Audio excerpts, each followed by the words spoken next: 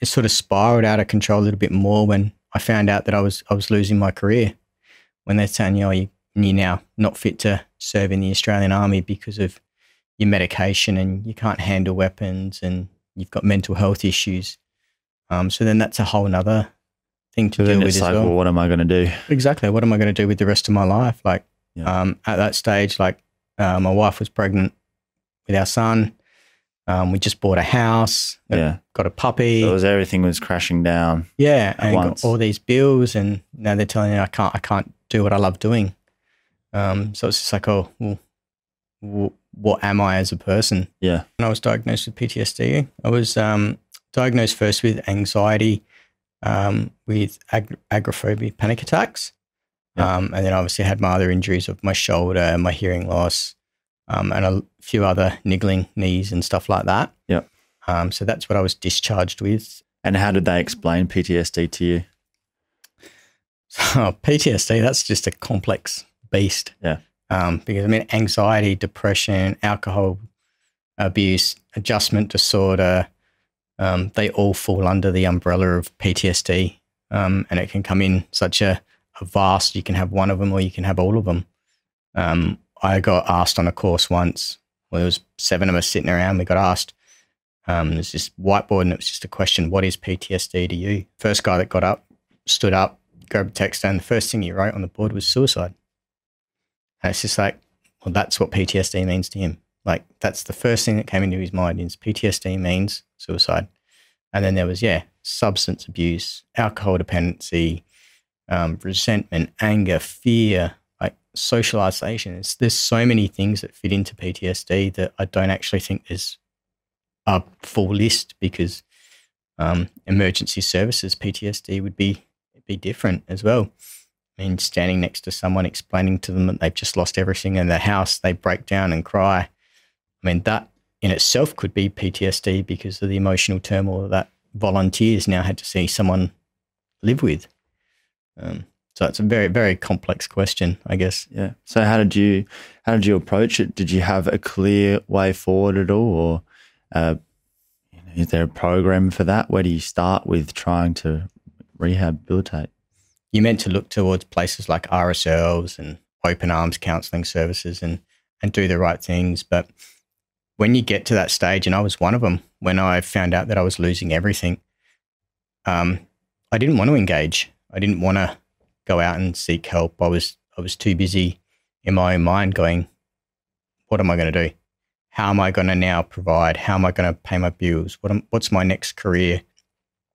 And then you sit in a dark room watching TV, watching a movie, drinking.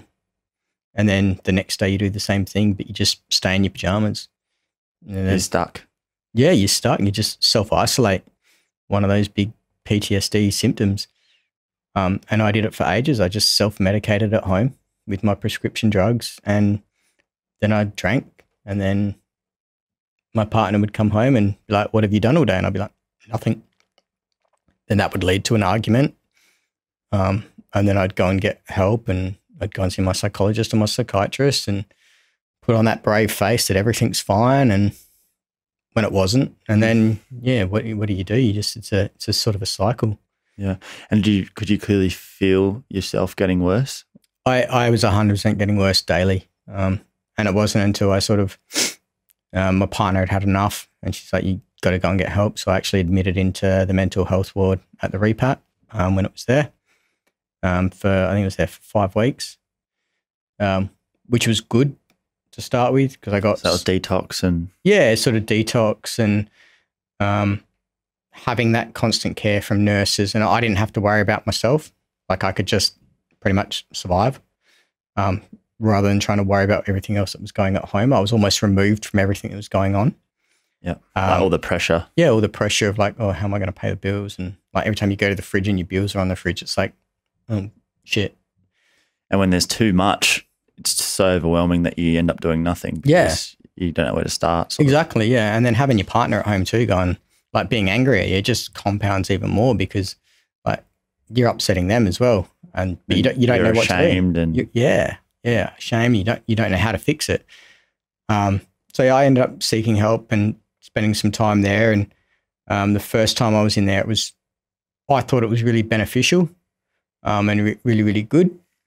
And then obviously I went back home and sort of tried to press on the best I could and everything like that. But in the end, I needed more. I wasn't ready to get out, but I couldn't be in any longer because I was holding a bed for someone else. And then I ended up just one night, my wife and I just had a massive fight, massive falling out. And I just went, well, I'm going back to the wards and it's probably best that we separate because we can't live together. We can't be together. We can't be happy. And you're not happy. I'm not happy. And all of that. So it's just like, and that was just a massive shock. I just pretty much packed a day bag and got in my car and called the hospital, and I was on my way there and they're like, oh, we're full, we can't have you. So I went and stayed, crashed at a mate's house for a couple of days and then waited for a bed and got in. And tried to get the help again and sit in the system. And but then even then, the second time around I was in, I knew everybody that was still in there or back in there or something like that. And I actually developed a drug habit in there because they were so readily available and I had my own prescriptions that I could get filled throughout the day as well as take their prescriptions. So I ended up, lining up in the morning for my drugs, lining up for the afternoon for my drugs and then sitting out in the back with other people taking their drugs.